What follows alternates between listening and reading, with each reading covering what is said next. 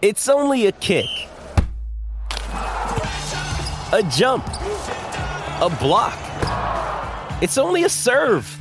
It's only a tackle, a run. It's only for the fans. After all, it's only pressure. You got this. Adidas.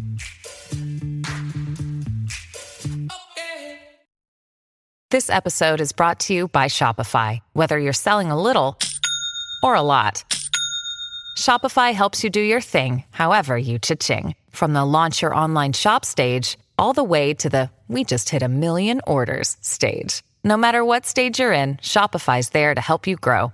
Sign up for a $1 per month trial period at shopify.com/special offer, all lowercase. That's shopify.com/special offer. This podcast episode is brought to you by Coors Light. These days, everything is go, go, go. It's nonstop hustle all the time. Work, friends, family, expect you to be on 24/7. Well, sometimes you just need to reach for a Coors Light because it's made to chill. Coors Light is cold lagered, cold filtered, and cold packaged. It's as crisp and refreshing as the Colorado Rockies. It is literally made to chill. Coors Light is the one I choose when I need to unwind. So when you want to hit reset, reach for the beer that's made to chill. Get Coors Light in the new look delivered straight to your door with Drizzly or Instacart. Celebrate responsibly. Coors Brewing Company, Golden, Colorado. Keep your whole home running like clockwork, from the office to the game room with Xfinity Internet. You'll get the best in-home Wi-Fi experience with reliable speed and coverage. Now that's simple, easy, awesome. Go online or call 1-800-XFINITY today to learn more. Restrictions apply.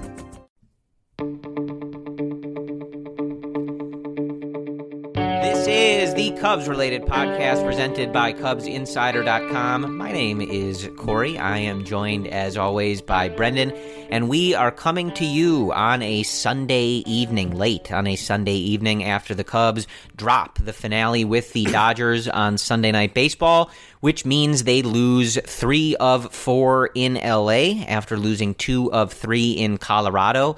And Brendan, I would say that this road trip went pretty much exactly as we cautioned it might. So hopefully you were with us in kind of tempering those expectations. Obviously, some winnable games for the Cubs that ultimately they don't pull off. So that's always a little frustrating. But they end this week pretty much where they started, a game back of the Brewers, which, when you're playing 3 of 4, Brendan, in LA, while the Brewers get the San Francisco Giants, I think all things considered, it's not the worst place to end up. The entire 4-game series, they were competitive in Los Angeles, and they put up good at-bats. The clutch hits were not, unfortunately, there. But overall, there's still some positives to take away from it. And at the end of the day, it was a positive, competitive series, which is kind of what you want to ask for given a June series.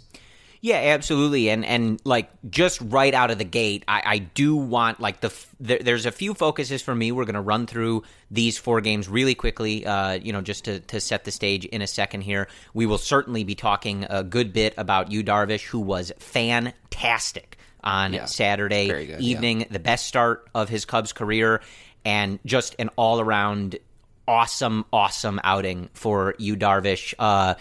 He doesn't get the win, the Cubs get the win, so he doesn't give the full middle finger that we asked for to these Dodger fans, but close. And reading the replies about Darvish, they were very peeved that he pitched so well on that mound. So it was really good all around.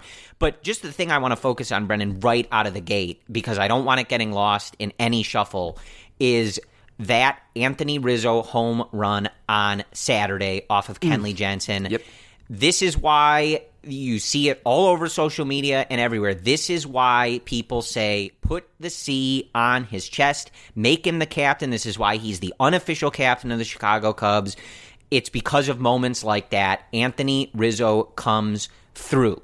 And Brendan, at Cubs posted a picture when they were finished posting the video of this home run on Saturday night. The smile on Chris Bryant's face, who had gotten hit by a pitch. Obviously, Anthony avenges him by hitting the home run off of Kenley. But the smile on Chris Bryant's face when he high-fived him coming back to the dugout. Oh, my heart, Brendan. What a moment. And in a series where they lose 3 of 4, that was still a moment that was very important, obviously. In theory, it prevents a sweep. But that this team battles. This is a very good LA team, and you may find yourself in the playoffs needing to battle the Dodgers bullpen and Kenley Jensen specifically in low-scoring, tight games on the road, and Anthony Rizzo comes through. That, Brendan, is my captain. You know what that reminded me of? It reminded me of 2016. You may remember this, Corey.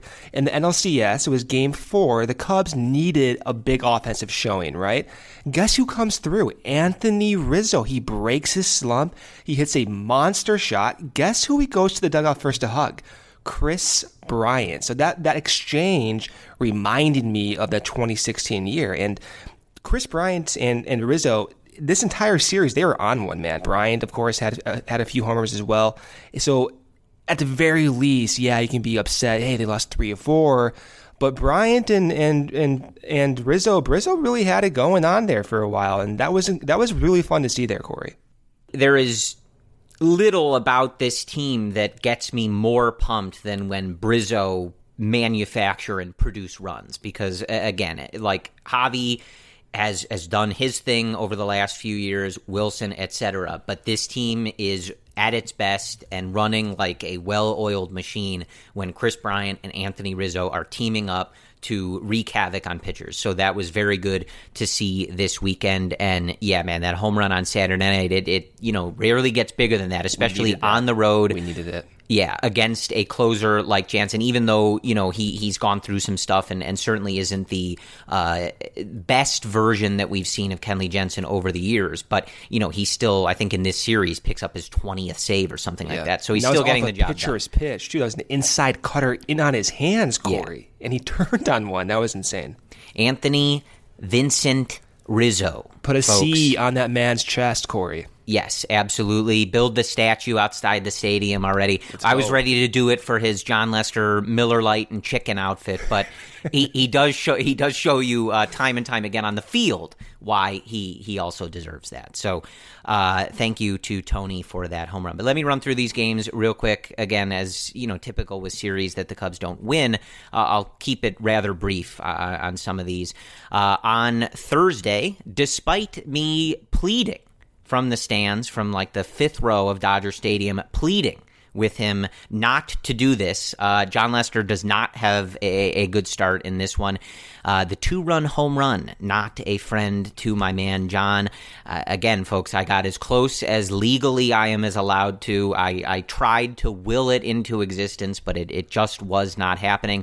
And disappointing because the Cubs, and one of the things I want to focus on when we get into the deeper conversation, the Cubs did really good work early against Clayton Kershaw and Rich Hill specifically, and especially Rich Hill, someone that the Cubs have had a lot of trouble with over the years, especially in the playoffs. So to see them jump on those guys in the first inning in both games was something that, again, I don't want it to get lost in the shuffle of them ultimately losing 3 of 4.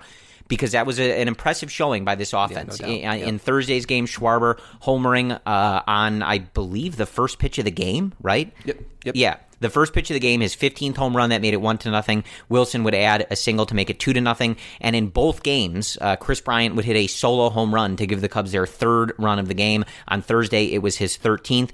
But again, the bottom of the 4th is where John gets messed up here. And as much as I love the guy, right, John, I know you always listen to this podcast. You know how much I love you. I've made that very clear over the years. But after the game, John says that him getting struck in the foot by the David Freese line drive, John had gone 3 scoreless innings, allowing 1 hit and striking out 4 Dodgers before the bottom of the 4th inning. He gets hit on the foot by a David Freese line drive, and the entire start goes off the rails, including 2-run homers to both Cody Bellinger and Max Muncy that put the Dodgers up 4-3. After the game, John said the getting hit in the foot didn't feel good, but it didn't affect his pitching at all. I don't believe you, John. That's where I'm going with this. I love you, buddy, but you looked really good up until you got hit in the foot and really bad afterwards. So right after you got hit in the foot. That was literally. Right after. Freese gets on, and I believe it was 4 straight batters rip the ball, get hits, get on base, and again, 2 of them for 2-run home runs. So I'm choosing not to believe you, John. I feel like if John's foot was completely numb, he would still go out there. Oh, yeah, for sure. Yeah, no doubt. Yeah. And again, look, we've talked about this, like with the stuff he has, with, him getting up there in age, the littlest thing that throws off the command like that, especially to guys in particular like Cody Bellinger and Max Muncy, that can be the difference. So I definitely think that him taking a very hard line drive off the foot played a role here. But, at this point, it's whatever. David Freese with a two-run home run in the bottom of the fifth. That made it 6-3. And then Cody Bellinger again. This guy is pretty good, folks, unfortunately. His 22nd of the year. He was not done on the weekend, unfortunately. That made it 7-3, and that is where we finished. John Lester's finer line. 5 innings, 9 hits, 6 earned, 1 walk, and 7 strikeouts. Again, really, the two-run home run ball was the killer in this one for John, and the offense gets the early runs against Clayton Kershaw, but nothing else the rest of the game. 7-3, the final. On Friday, a close one, the Dodgers winning 5-3. Again, 3, the magic number for the Cubs offense in these first couple games. Anthony Rizzo with a 2-run home run to start this one in the first. Again, they jump right on Rich Hill. That made it 2-0. Kyle Hendricks would give up that lead in the bottom of the second. Matt Beattie, his first career home run. Always a fun thing to have to sit through at Dodger Stadium, Brendan. And then again, Chris Bryant giving the Cubs their third run. This time he puts them ahead with his 15th home run of the year off of Rich Hill. Rich Hill was none too pleased about that one. The cameras picking up several expletives when Chris hit that ball. So that's always fun, but it did not last. Justin Turner tying this one, and then things did not go well from there for one Kyle Hendricks, who ultimately we learn hits the injured list with right shoulder inflammation. They don't believe it to be a super serious thing, but he does hit the injured list after this start. Rich Hill with the seeingest of seeing eye singles put the Dodgers up on this one. I think it was like a 64-mile-an-hour ball that, of course... BS. That, of course, was just out of range of Javi to keep the ball in the infield to prevent a run from scoring. And, of course, as such, just slow enough that Schwarber could not get to it and throw the runner out at home. So about as perfect as Rich Hill could have placed this one.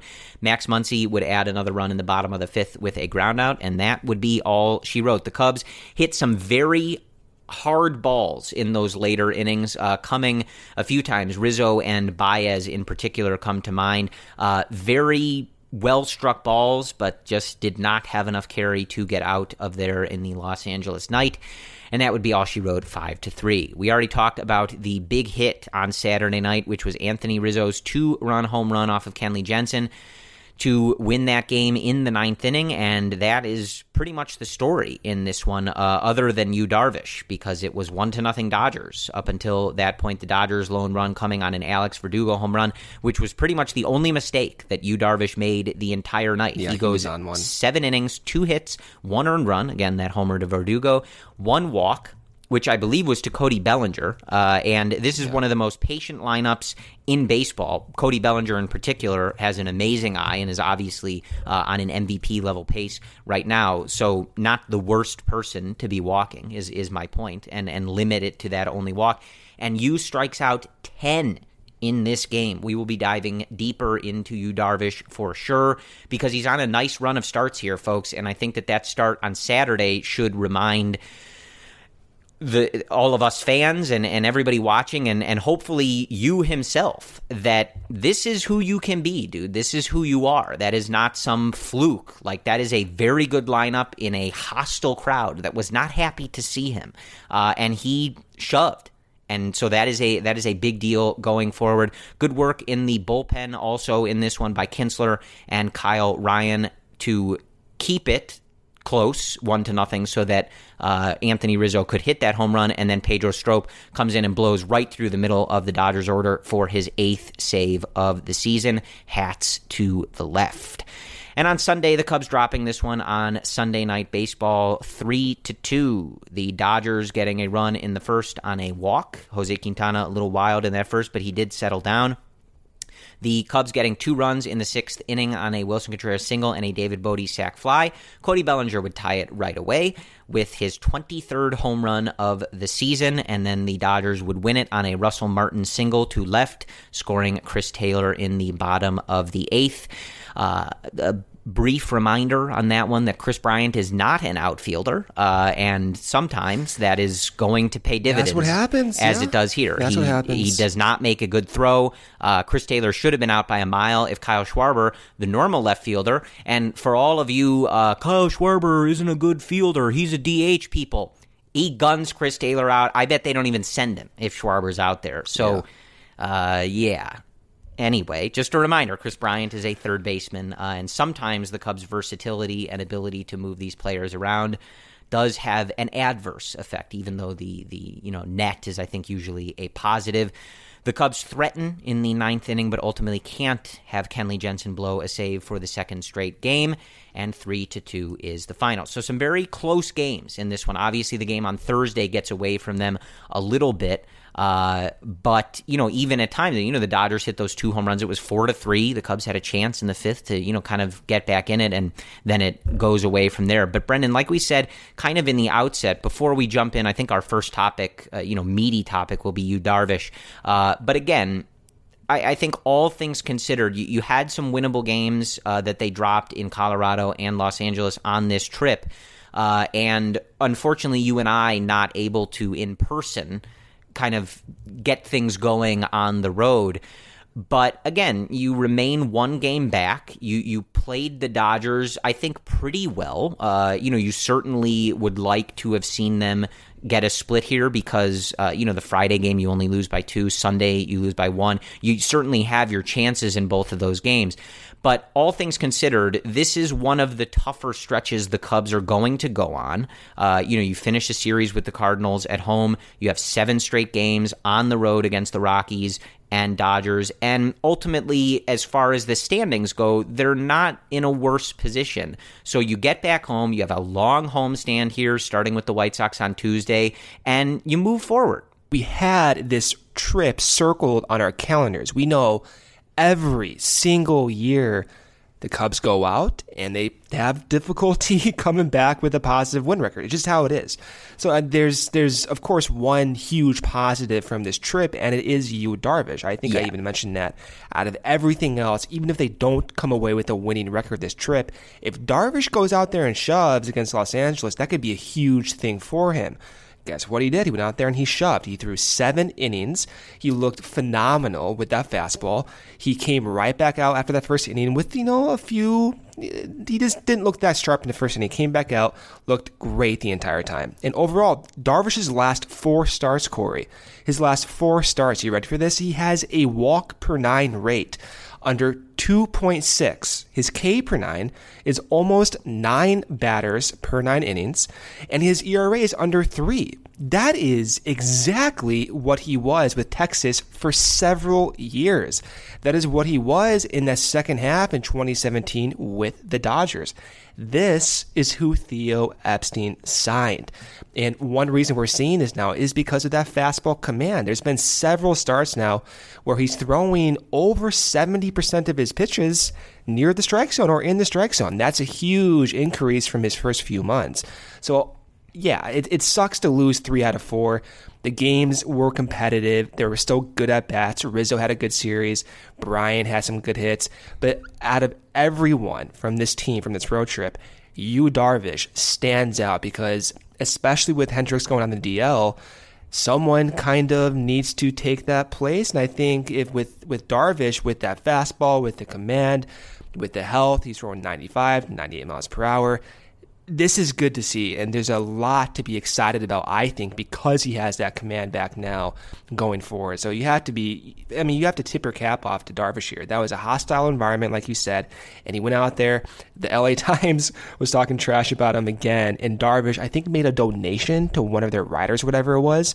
I have to see who exactly that person was, but Darvish just says, you know what, forget it. I'm going to go out there and do my thing, and that probably was his best start of the year, so good for him. Keep your whole home running like clockwork. From the office to the game room with Xfinity Internet. You'll get the best in-home Wi-Fi experience with reliable speed and coverage. Now that's simple, easy, awesome.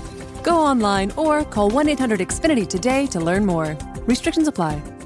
This story is called The Ugly Truth About Timeshare. If you think you've done your family a favor by buying a timeshare, you need my help. Hello, I'm Chuck McDowell, CEO and founder of Wesley Financial Group. 10 years ago, I started helping folks cancel their timeshare contracts, and in the process started what's now called the timeshare cancellation industry. Timeshare is the only thing that you can buy that you can't tell me how much it's going to cost or when it's going to end. When you buy a timeshare, you give them a blank check to fill out any amount they want for annual maintenance and assessment fees. Sound crazy? The crazy thing is, this never ends. Stop the insanity today. Call my office now. I guarantee if we can't cancel your timeshare contract, you'll pay nothing. Were you lied to when buying a timeshare and want out? Get the facts about timeshare cancellation. Call Wesley now for your free information kit. 800-885-4884. 800-885-4884. 800-885-4884. Yeah, absolutely. He went into the game, just looking at this quote from the LA Times, and he said, "I used to think of all the times to pitch poorly, why then?" Referring to Game 7 of the 2017 World Series. "But I have to move forward. I think I have to view it as a learning experience." And then after the game on Saturday, he said sort of to further that, like, I finally pitched good on that mound in, a big moment, and I really think I can move forward now. And you have to give a huge credit to him and to the Cubs coaching staff. I'm sure Joe, Tommy Hotovy, the mental conditioning team played a big role in this. And I think that, it's very easy for a lot of, and we've talked about this before, some of these sports writers to jump into their psychology chair and say, this guy's mentally weak or this, that, or the other. And I think that, you really sometimes lose sight of, obviously, Brendan and I have spoken about how much we hate that kind of language and those particular, armchair diagnosis and stuff. But I think you do have to, and especially hearing him talk about it going into this weekend, he pitched poorly in Game 7 of the World Series.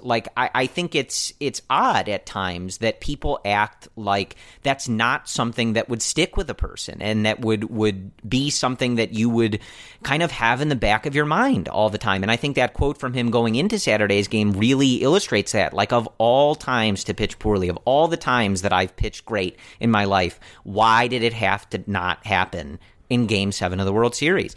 And you understand it. And as I was saying to you before we jumped on, Brendan, you really hope that this, and you went through it, he's been good in his last several starts here. The walk totals have really started to come down. We have not seen in the last several starts any of those oh my God, this guy has no clue where the ball is going. The ball is going to the backstop, like we saw sometimes in the beginning of this year and certainly last year. That has not been happening lately. He looks calm, composed, and with his stuff right now.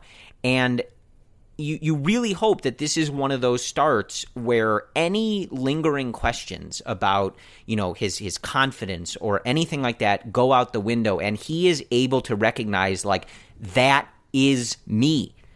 You are not that pitcher that has to be that wild or have that lack of command or these, discussions from the larger fan base about his abilities and his contract and all that other stuff. The person that we saw on Saturday night is Yu Darvish. There is a reason that he got that contract. There's a reason that he has the pedigree that he does and that he's had so much success in this league throughout his career. It's because his stuff is this good and he can be this good. So this is one of those starts where Joe Maddon went back into that clubhouse and told him probably exactly that. This is you. Don't let any of these dumb Dodger fans or these stupid writers tell you otherwise. This is you, the guy that just struck out 10 Dodgers, one of the best lineups in baseball and some of the best players in baseball, in Bellinger, etc. This is you, man. You, Y-O-U, and you, Y-U, both, right? It's all the same person. This is what you are capable of. Believe in your stuff, believe in your abilities, and just keep doing this going forward. And yeah, like you mentioned, Brendan, going back to, that start against Cincinnati on May 25th is probably like the last one that was just not good. That was the one where he gets sent back out to finish with 108 pitches, ends up getting up another home run, and it sort of derails. But like you look at his lines from these games, and the walk totals are down, the strikeout totals are up. He's hitting 6 innings, 7 innings on a regular basis now, which is not a benchmark you want to be looking at. But when you go back to last year, it wasn't happening at all. And I think that we've seen in sports sometimes, like getting over hurdles like this, mental hurdles of I just want to pitch good at Dodger Stadium. When all the eyes are on me, I just want to have a good start. We've seen stuff in sports all the time where stuff like that really does send a guy just on a different path. And he was already building toward that, and I really hope that he's able to take this and just keep building on it. He's been very good, and as I was saying to you before we jumped on, Brendan, like it's been hard to entertain, admittedly, like for good reason. It's been hard to entertain the idea of like, what if Darvish does look like a top of the rotation, like elite starter?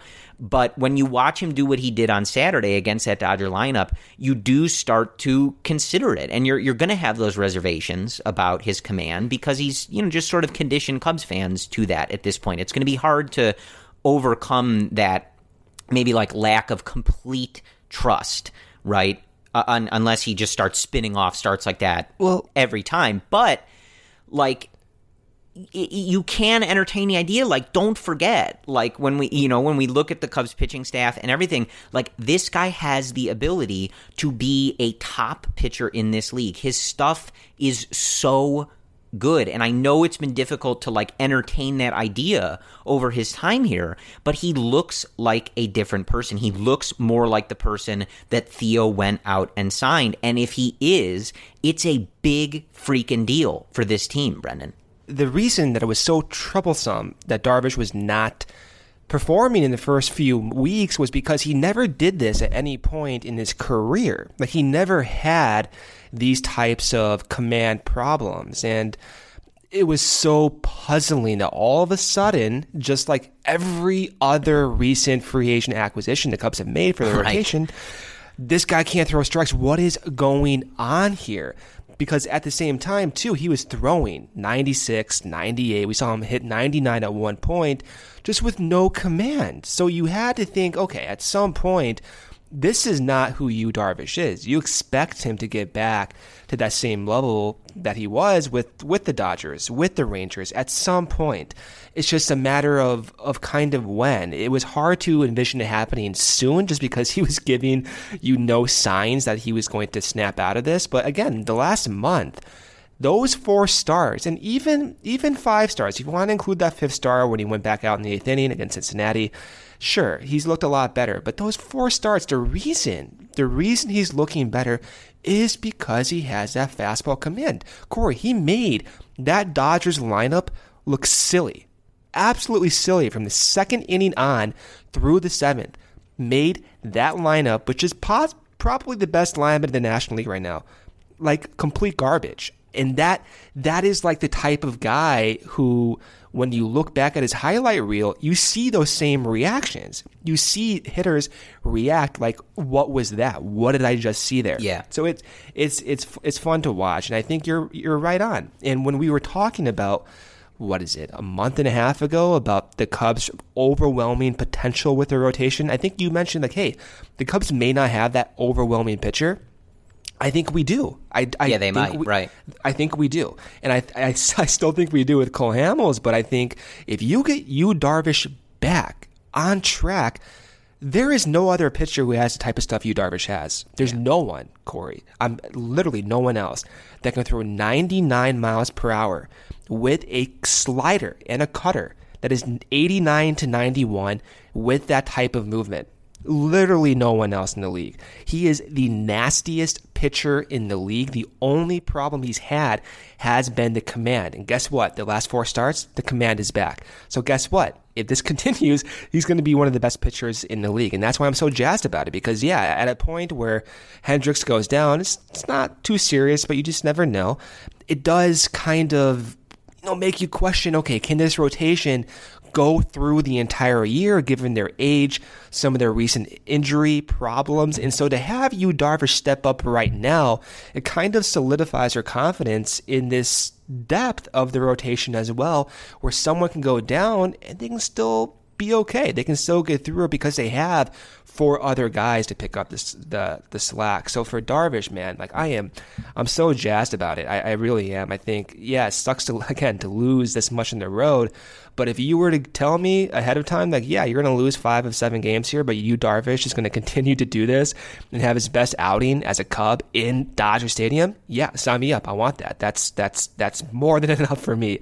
So it's fun to see there, Corey. Yeah, and if you could go in knowing, okay, you're going to lose 2 of 7 here on the road, but you're not going to lose any ground, and you might just get Yu Darvish like really turning that sign corner. Me up for that. Exactly. And I want to live in that moment.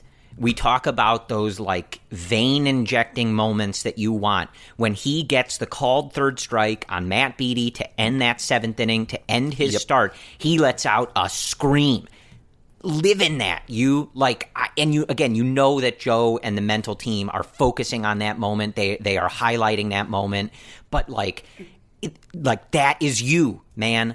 Like that is the pitcher that you know you can be, that you know you are. Like dive into that. Like let's keep that going, because that was that moment where you're like, yes, you did it. You owned this team tonight. And the only shame on that Saturday night, because they ultimately pull out the win, is that Darvish doesn't get that win, so that all these stupid LA rag newspapers didn't have to print W Darvish, right? Because that just would have been the icing on the cake. But man, that last moment, that scream from him, like, let's go, that is who you are. Keep it going. But I do want to transition, because you brought it up. Hendricks goes on the IL. He's on the 10-day IL. Again, like, they don't think it's a significant thing. And the way that the schedule and the off days and this, they don't necessarily have to use that start just because of the off days. They can get through it with the guys they have available. But the predominant thinking here, and I'm assuming that you and I, Brendan, are on the same page here, though I didn't ask to confirm this, we want Alzolay, right? Like, we want to see it. He has been so good in AAA for the Iowa Cubs. He's the top pitching prospect for this organization. It lines up perfectly for him to come up and take that start from Hendricks. We had talked before about, this guy is on a run that you kind of have to take notice of. He's like really pushing at the door for like, hey guys, like, you kind of need to call me up. You're having these bullpen problems. Like, you've got some older starters. And, maybe I can come up and throw some flames for you, right? Like, and you want to reward someone for performing that well. I mean, he's tearing up right. AAA So we had already been kind of heading to that point, that had been sort of coming to a boiling point just in terms of his performance on the season and especially lately. But Hendricks goes down. He's lined up literally on the same day to be throwing and stay on that regular schedule. When the news first comes out, the beat writers are all like, well, they could go Mike Montgomery, they could go Tyler Chatwood. Nope. No. Don't do it. I'm pounding the table. We want Adbert Alzolay, right, Brendan? Did you practice saying that Adbert Alzolay? I still have trouble. It's a tough one. It's a tongue twister. Right there pretty well. You should. Yeah. I think a good tongue twister. You should do both double A's. How fast can you say Albert Almora, Adbert Alzolay in succession? Can you say that fast like 5 times in a row? Not even trying that. Yeah. But Alzolay, man, you look at these numbers, right? So he has 32 innings with Iowa, a 12.94 K per 9, a 1.69 walk per 9 rate. His ERA is 3.09, but you're less concerned with that number and that type of sample. You're more concerned with the strikeouts and with the walks, and having those two rates be, among the best in the minors. If that translates over to the major league level, then you're looking at one of the better pitchers, right? So he pitches on Friday. It lines up perfectly with Hendricks too. And if you think about who they want to call up for Hendricks when they figure out someone else for this spot start, you want a guy with some length as well. So even if he goes out there and starts and gives you 4 to 5 innings, that's a lot, right? And even even if Montgomery does start, I'm not saying I want that to happen, or Chatwood starts, I'm not saying I want that to happen either. But if those guys go 3 to 4 innings, Alzolay can give you another 4 to 5 innings. Mm-hmm. So who else is there to call up? Do you want to stick with Tim Collins or Rowan Wick?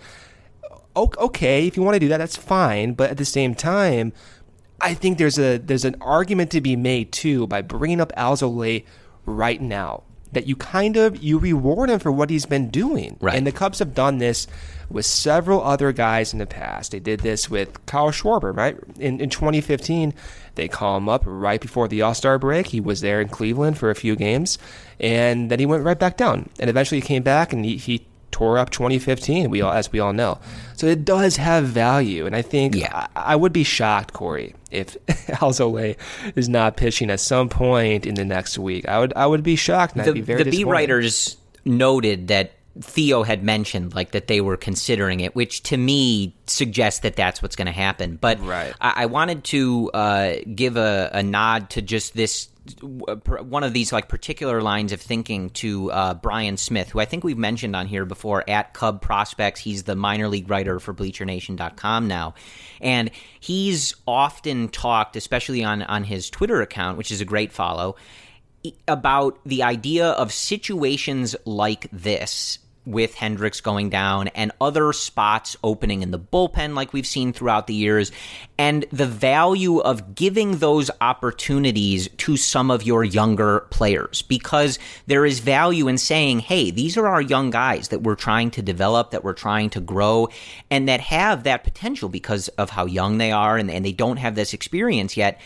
There's more value in trying that rather than sometimes these older veterans or these guys you get off the scrap heap, etc. Because, they have more of a track record than a prospect. Of course they do. That's kind of the literal definition, right?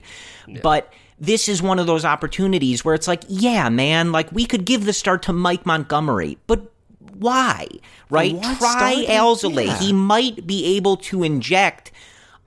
You might confirm, hey, we've got another pitcher that we need to have at the major league level, because whether he's a spot starter, whether he's a 6th man in the rotation, which they're not going to do, but I'm just saying, long man out of the bullpen. Maybe they do. Right. Whatever role he can play, you might just be confirmed in thinking dude, this guy has to be at the major league level. And he's young. You've got him for a long time. And so that's just something that Brian has talked about a lot in this situation and many others, where it's let's try the young guys, because there's just longer term potential there than saying, Tyler Chatwood gave us a pretty good start, but what's the future value in that for the organization? Right? You might as well try someone who may change the hierarchy of what you're doing here. And when we're talking about, going to the trade deadline and needing another reliever, again, I don't know if they want him right there. Right. What if he is right there? And again, I don't know that they want Adbert in particular relieving or what role they want him playing. I think obviously long term they'd like him to be a starter, but you may just find that option that you already have. And this is a perfect opportunity to give him that start. It's lined up his exact day to be pitching. I think you got to do it. Again, I'm not the big prospect guy, and maybe there are people out there who would say, he's doing his development thing. They want him to whatever, right? I don't know. But to me, this is such an easy, fall in your lap for bad circumstances, of course. You hope that this isn't some lingering thing with Hendricks, but I don't think it will be. And I think you got to take it, man. Yeah, no doubt too. And with Rowan Wick back up with the team, I am excited to see what he can do. Just because, like Alzolay, you look at these numbers and you scratch your head and think, why is he not with the team more often? So for Rowan Wick, he has a K per 9 of 10.87. Okay, his walk per 9, which is of course the most important thing given this command issue with this bullpen, 2.63 walk per 9. That's exceptional. His ERA with AAA in 27 innings is 2.3. He gets 52% grounders. So when these guys do make contact, which is rare given their strikeout rate, they're hitting the ball right on the ground. So you can hit that ball right into Javi Baez's glove, essentially. So I would like not only for Alzolay to get those opportunities, but you want to see Wick, I think, get more shots at it as well, just because, one, he does have the ability to command, and at the very worst, right, if he's going to get beat, it's not going to be by walks. And I think, of course, we're all kind of sick of seeing that happen. And with CJ out on the IL, there is going to be a spot open for someone maybe to have more of an influential role. So we have Tim Collins in there. Now we have Rowan Wick. You have to think at some point Wick is going to get at least a few more shots here, especially with Montgomery in there, and he can play the lefty role. I need to see more Rowan Wick here, Corey. I think, like you were saying with Brian Smith, you want to give these younger guys an opportunity. With Wick, he was a waiver pickup. He's now 26 years old. He's not necessarily young, but he does have the need to develop at the major league level. He only has 9 innings under his belt. And I think by the end of the year, by September, I genuinely think this guy could be a 6+ inning guy. I think with that type of stuff. And by the way, this guy is a tank. I saw him in LA in that last game. He's like 250 pounds, 6'3", 6'4", whatever he is. The guy's a tank. Let's give him a shot here. And I think it could work out very well for this team. If you're listening to this on Monday, I don't know if we'll get more information on when they're planning on making this decision about what to do while Hendricks is out. But the Cubs-related podcast, pretty clear in their opinion Alzolay here. Or bust. Alzolay or bust. Yeah. Don't give me Chatwood or Montgomery. Don't do it. No offense Theo. to those guys. Like right. They're fine. They would be fine for a spot start. But you just we know kind of the ceiling Alzolay of what they're going to give you, and Alzolay offers something completely above that, and I think it's worth seeing what that might be and how that might play at the major league level. And if you've got something that again really kind of makes you reconsider taking stock of your options and everything as you head into the trade deadline. So that's what I want to see. Before we get into our next topic, Brendan, I did just want to touch on just kind of circling back to our conversation in the last podcast. You and I both went to some of these games this weekend at Dodger Stadium, and every time, Brendan, I leave there and I say, why do I keep doing this? Every time I go, I don't have a good time. I hate it there. I hate the fans. The stadium smells like pee. Every time. But we always keep doing it. And I know the answer is because we love the Chicago Cubs and we're going to ride with our team no matter what. But, dude, I've been coming here since 2006 when my family moved here. Other than the 2016 NLCS, my record is atrocious at this ballpark. But we just can't quit it, Brendan, can we? I mean, I've lost 7 straight games there, Corey. I can't keep doing this to myself. My psyche is just falling apart over here. And it's so bad. It actually does smell like urine. Corey and I met up by the Cubs bullpen, and I'm like, what is that smell? And you look over by the stairs, and it's rusty. It looks as if the stairs are falling apart. You got this DJ to the left of me that is blasting. God knows what he's blasting. I can barely even talk to Corey. It smells like urine. Why do I go there? I have to sit in traffic 30 minutes to go up this hill, 45 minutes to go down the hill. It's like a jail. It's a prison up there. It's like Alcatraz for baseball. I cannot keep doing it, Corey. But we do, Brendan. And again, I do just want to be clear. We did not get the job done this weekend, obviously, but Brendan and I were both there in the 2016 NLCS. We propelled, personally, that team to winning the pennant. So I think we're clear. We get the job done when it counts, I think is the moral of the story here. But just to wrap up, because the Cubs don't play the Dodgers until October, until the playoffs again. Yep. And so I think we needed to just wrap up hey, yes, by the way, we do not like Dodger Stadium and the experience of going there. So I did just want to touch on that. But moving on, Brendan, this following conversation has to happen, okay?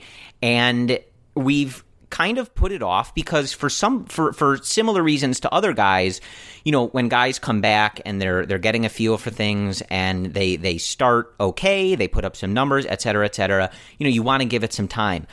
But Brendan, Addison Russell starts all 4 games in this series, and I am done with it, Brendan, okay?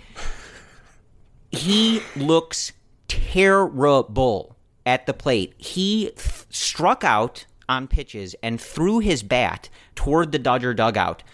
It had to have been 5 times in this series. So many times that on national TV, Jock Peterson is running into the dugout and throwing a pine-tarred bat back at the Cubs dugout. The Dodgers are literally making fun of Addison Russell in the middle of the game on national television. That's how many times bats were thrown at their dugout. But this is not just some, picking on Russell situation. His numbers are terrible, guys. And at this point, I just don't understand this pitching staff that the Cubs went up against this weekend in Kershaw, Hill, Buehler, and Ryu. Some of the best pitchers in baseball in a row. And Russell plays every single game. Guys, he has a .230 batting average, okay? He has a .285 WOBA and a 74 WRC+. Those last 2 numbers would be the worst of his career. He has never put up a season in Major League Baseball where he was a league average hitter. 95, 5 under 100 being league average, was the closest he got in 2016. 85 in 2017, 80 in 2018, again, a 74 right now in 2019. It would be one thing if he looked good and you were like, man, he's ripping the ball, taking really good at bats, hitting the ball deep, etc., blah, blah, blah, right? It in that respect kind of reminds me of when David Bodie was struggling in 2018 after he had the hot start, but then he started to struggle when pitchers started really attacking him up in the zone. Part of the reason that everyone was so intrigued to see him push through it, aside from the obvious clutch moments, was he was literally atop Major League Baseball's exit velocity leaderboard when he was putting the bat on the ball. So you're like, man, we need to let this guy work through it because when he hits the ball explodes off of his bat. What on earth, Brendan, are they looking at right now that Russell is starting over Bodie in multiple games of this series, but that he's playing now every day somehow? He strikes out 3 times on Sunday, looks terrible in these at-bats. I just don't get it, Brendan. Yeah, I don't get it too, and I think it does kind of point back to the lack of depth on this team. He did start today, but Bodie started at third base because you want to get Bodie in the lineup against a lefty, and Chris Bryant goes to left field, and you have to play Jason Hayward because there's no other viable alternative right now. And you saw Hayward just look like, again, garbage, I think, for a lot of these at-bats as well. So Russell is one problem of an underlying issue, I think.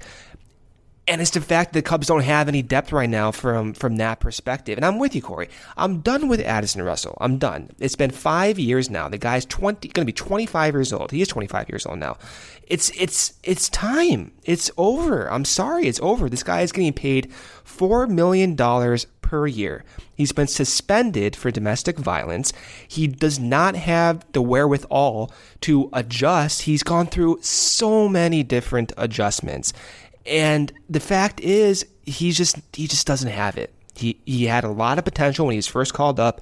We were all excited about it. He was getting compared to Barry Larkin. We all bought into the hype. Unfortunately, that was 4 years ago. 4 years ago, Corey. It's over. And it sucks to see him go out there and consistently play. But then you have to ask yourself the question, okay, what's the alternative right now? Right. And there is none. There is none, because the Cubs made the conscious decision to bring him back, to sign Daniel Descalso as a $3 million safety net. And you're assuming Ben Zobrist is at least going to play. And unfortunately for his off-the-field issues, that hasn't come to fruition. Right. There's no one else. And on top of that, you demote Ian Happ 3 days before the season started. So this is kind of a perfect storm situation. Now you're stuck with Addison Russell. You're stuck with playing him consistently. So I'm with you. It's like, okay, I don't want to see it more. I don't want to see any more of Addison Russell. But like, Bodie, I love Bodie, but there are going to come times where he's going to be overwhelmed. He's going to go through these dry spells because he needs to adjust. He has barely seen Major League pitching. So when that does happen, then what? Then Russell has to play more, and to some degree, that's probably the strategy Joe Maddon and Theo are employing. Is like, okay, Bodie might have the higher ceiling here, but you want to at least propel his development and not expose him too much to these bad pitchers. I think that was probably part of the strategy against Los Angeles, but at some point, you need to do better than Addison Russell for Bodie, for this team to win, because it does. Like, he sucked, Corey, and he had what, 15 plate appearances, whatever it was. It makes a difference. It does. It makes a big difference, especially him being a second baseman now. You can go out, you can try to find something else that's not as a defensive liability, I guess. There has to be more done. I just don't know what the solution is, but I think it's the underlying issue that the Cubs may not have that depth. They may need to go out and continue to get more depth. Carlos Gonzalez is not your answer right now. I like the guy. I like the attitude. I think it's interesting, but I'm not going to put all my money on him as your last depth piece. They have to go out and at least consider the option of adding to this team. I think that's all you can really ask for at this point. Right, and I know I do agree with you. I think that the depth, is basically where this comes in, and I just think that in a lot of these games, you really see the strain that is put on the top of that order, right? Because you would really like in those first two games when the top of the order, some combination of Schwarber, Rizzo, Bryant, Baez, Wilson, right? They're putting up 3 runs each on Rich Hill and Clayton Kershaw, and then the offense does literally nothing the rest of the game. And that should be enough of a contribution from some of these guys, right? Like Chris Bryant taking Clayton Kershaw deep, he shouldn't have to drive in 10 people a game, right? But now we look, Jason Hayward is back to exactly a league average hitter, 100 when you're looking at WRC plus weighted runs created. To say that's probably what you're going to expect going but forward. I just say given that he started the year putting up way better offensive numbers than we had seen from him in his time as a Cub, but he's kind of back to that same deal, basically, right? And Albert had a great game on Sunday, but he's gone through stretches where he's inconsistent himself. And when you have in some of these games a bottom of the order that is, Hayward, Russell, etc., it puts a lot of strain on the top of that order to be the guys, consistently just driving in runs. And I think that is kind of reflected in the inconsistency of the offense that we've seen at times from this team. So again, the Zobrist thing is tough to downplay its significance, right? Because it really messes with the plans. Like, for you to just not have him, and it's not an injury, it's something you just can't really foresee, it changes things. It really does sort of change your roster, your outlook, everything. But I don't think a lot of us thought Descalso would be this bad, too. No. No. All of it, like in conjunction. It's a absolutely. perfect storm. It's like, it just sucks to see. And like you said, like when you send Ian Happ down, he's a young player as well, right? You're committing to his development and his adjustment, which means that the first, second some of these other guys aren't getting it done, you're not going to call him up because you have prioritized very clearly his development and addressing certain issues that he has and working through those issues. So you've committed to that. So you have to commit to that.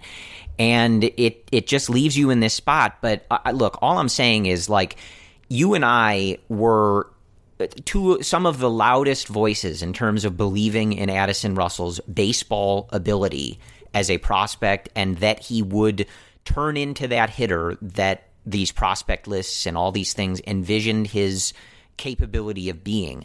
So I think when you and I say, like, I really don't think this is going to happen.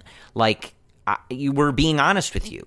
Right. And that's just how I see it. He just doesn't look good. There is nothing that I am seeing when I'm looking at these at-bats that I'm able to say, well, this is happening, or this is happening. Or when you look at the underlying peripherals, whatever, like, this is going to turn into something, right? I just don't see it, man. He looks really overmatched by a lot of these pitchers. And to be fair to all of the Cubs hitters in this series, like, this is a very good Dodger rotation. You got the best of it, right, in this series. So a lot of guys look bad against Clayton Kershaw and Hyunjin Ryu, who's the MLB's ERA leader, right? But he just looks very overmatched in a lot of these at-bats. He looks really bad in a lot of these at-bats, and the throwing the bat thing is not new for him, but in this series in particular, it was at least 3 or 4 times where that was happening on strikeouts, where he's 3 times on Sunday. Yeah, nowhere close. To the back of the net. Right, nowhere close on these pitches. He can't hold on to the bat.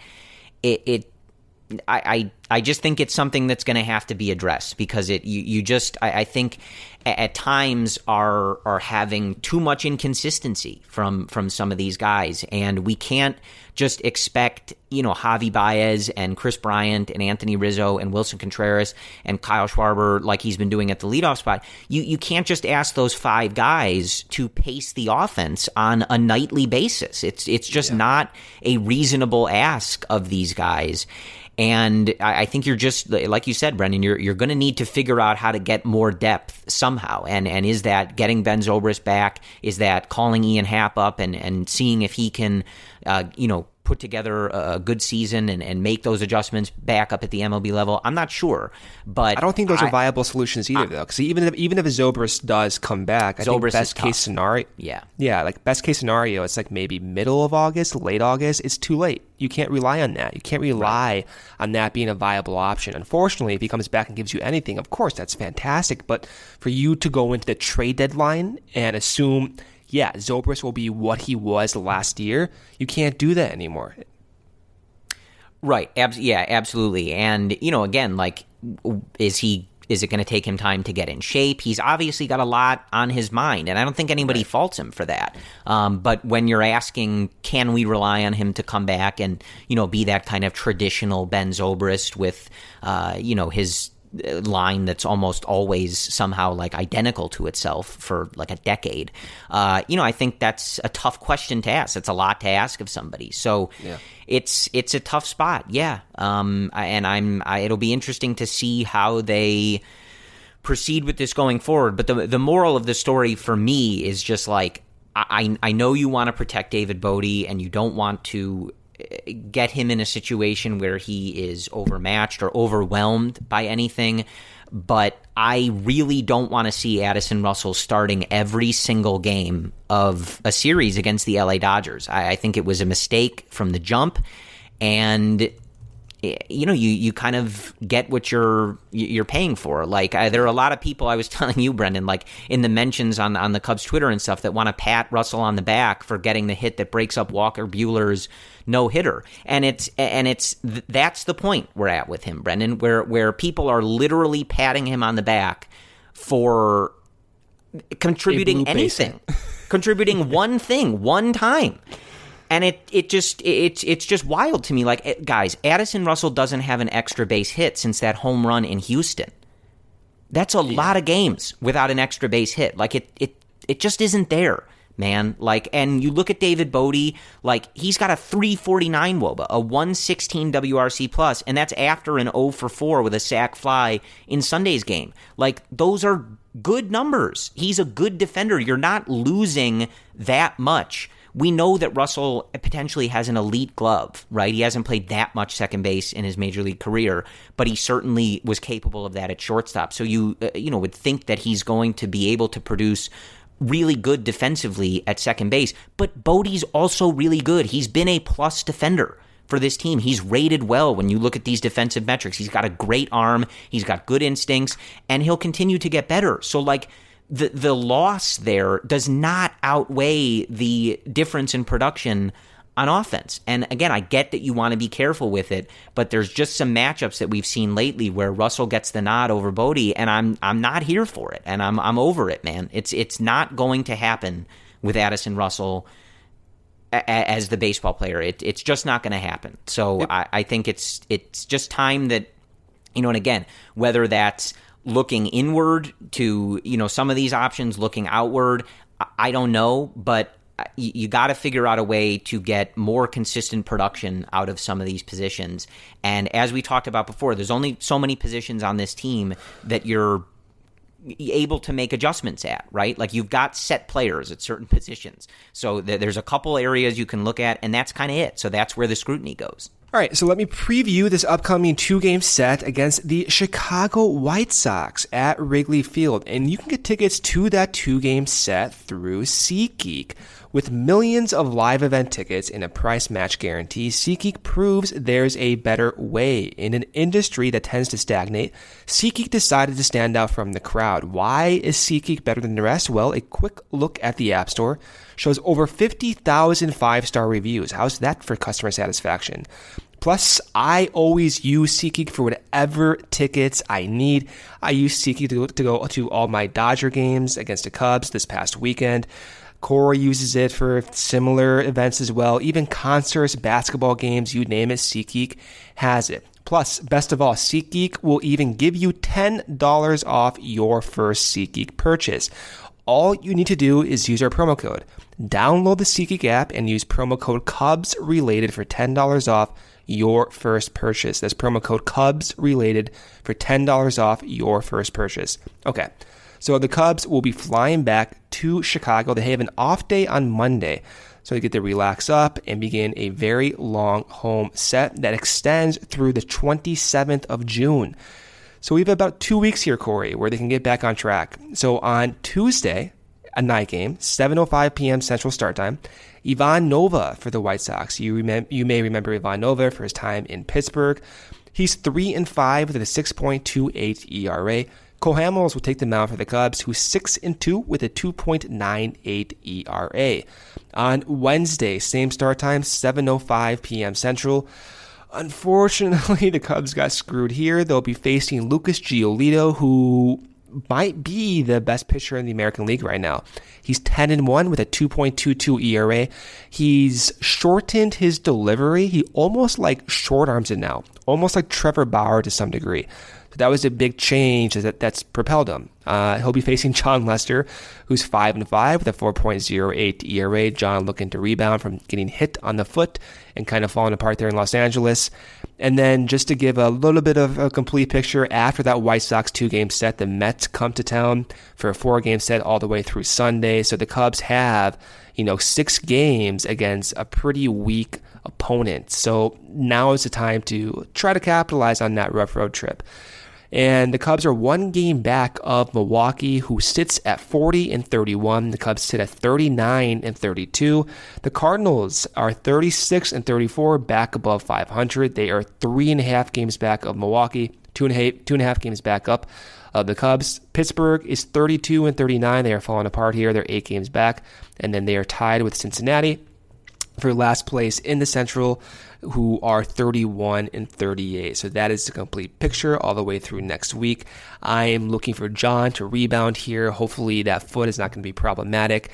Looking for better at-bats from 1 through 9 in the Cubs order. Hoping to see David Bodie play a little bit more. And seeing how they match up against Lucas Giolito, who right now is one of the best, if not the best pitcher, as I said, in the American League. So unfortunately, the White Sox have been bad, but facing Giolito is going to be a tough task here, Corey. Yeah, absolutely. And I think this is the first of many going forward where the White Sox and their fans are going to, kind of be up and ready for this series. I know to some fans in Chicago, I don't think you or I, it's never really been like this my whole life. I could not care any less about the White Sox. It's another team on the schedule. It's just not something I devote mental energy to. I shouldn't say that. Brendan actually has a replica Crosstown Cup in his office that he carries around sometimes. So I shouldn't say that. Brendan is big on the Crosstown Cup. Wasn't there like a scene, I think last year or the year before, when they won the Crosstown Cup? It was Javi. You're talking about Javi. Yeah. Javi's like, what do I do with this What do I do with this thing? Yeah. I was like, I'm enough with these awards already. Right. Yeah, that was great. Right. Yeah. Well, when you've held the real trophy, the Commissioner's Trophy, this beating the White Sox trophy doesn't quite do it for you, but hey. Plus a co-NLCS MVP with John Lester. Right. So he's a pretty successful guy there. He has a lot of awards. Yeah. So, but to each their own. If it's your jam, it's your jam. I know, a lot of people have that kind of inter-family rivalry. So if you're all about it, be all about it. I am not one to judge in that regard, but it doesn't do much for me. But I do think that, this is going to be kind of the start of these series feeling more impactful, reminding, I think, us, you and I, Brendan in particular, a little more of our youth when these teams were good at the same time, I think on a more frequent basis, even if it was infrequent in the grand scheme of things. It certainly felt like more than it has been lately. And, the White Sox hit 500 over this weekend before dropping the last two to the Yankees, which I'm, without looking, sure is the latest they've been 500 in some time. And they've obviously got a lot of excitement going on over there. It's going to be very, pick a word, unfortunate, uncomfortable to watch Eloy Jimenez hit in Wrigley Field, but not as a Chicago Cub. Could you imagine if Q was thrown to Eloy? The takes, Eloy just takes him deep. The takes, boy, would be something. Gosh. But such is life, the organizations are kind of in different places right now, but as the White Sox, are really kind of ramping things up and getting close to those years where they're really going for it, it'll make for a certainly spirited crowd and some good games back and forth. And really the key for me is, look, like this West Coast trip is behind you. It did not go well. It could have gone worse. So that's the plus, I suppose. And, you're back home, a long homestand. You have been taking care of business all season at Wrigley Field. Put that West Coast trip behind you. You're a game back of the Brewers and just push things into gear here. Take care of business at home. And that's all that, really needs to be said. I think, again, like we cautioned approaching this past week with a certain sense of like, okay, it might not go well for a reason. It's a tough trip, tough teams, especially this Dodger team is very, very good. And, to have some competitive games at Dodger Stadium where you could have earned a split, maybe even taken 3 or 4 if things go your way on Friday there and Sunday, obviously. I think you feel okay about it, but you put it in the rearview mirror. You got a phenomenal freaking start from you, Darvish. You got a big moment from your captain, Anthony Rizzo. You go back home and you take care of business. So Brendan and I will talk to you after the Cubs finish up with the White Sox. I'm assuming you're already listening to this on Monday, so everybody take a breath, enjoy the off day. As we head into the late portion of June here, we're getting closer to the All-Star break, closer to the trade deadline, which means the season quickly, rapidly, folks, hits that point where, we're really, truly living and dying with every pitch of this team, especially as the Cubs and Brewers are neck and neck right now. So take a breath, take a beat, enjoy that off day, and let's get ready for the Cubs to take care of business at Wrigley Field on this long homestand. Head out to Wrigley Field, use that SeatGeek code, and support the boys until I get back in Chicago, and then I'll handle it myself along with you. But we will talk to you after the Cubs and White Sox finish up. As always, we thank you guys for listening to us, especially when we go to these games. A lot of fans out in LA that reach out to us and we're able to interact with and at least commiserate about going to Dodger Stadium and how miserable an experience it is. So thank you guys for reaching out. Thank you guys for interacting. And of course, thank you guys for listening. And as always, go Cubs. I've been riding a motorcycle for 52 years. I started having back pain that turned into the knee pain. I couldn't even sit on the motorcycle. I was like, oh man, am I going to have to give up riding bikes? Kaiser Permanente, they decided I needed a hip replacement, so I was going to do it through outpatient surgery. Panned out great. Recovered overnight. Was home by 11 o'clock the next morning. I'm glad I made the choice for Kaiser Permanente. I'm enjoying life. Every medical case is unique. Kaiser Foundation Health Plan of the Mid-Atlantic States, 2101 East Jefferson Street, Rockville, Maryland, 20852. Sugar Ray Leonard, Roberto Duran, Marvelous Marvin Hagler, and Thomas Hearns. Legends, whose four-way rivalry defined one of the greatest eras in boxing history. Relive their decade of dominance in the new Showtime sports documentary, The Kings, a 4-part series premiering Sunday, June 6th, only on Showtime.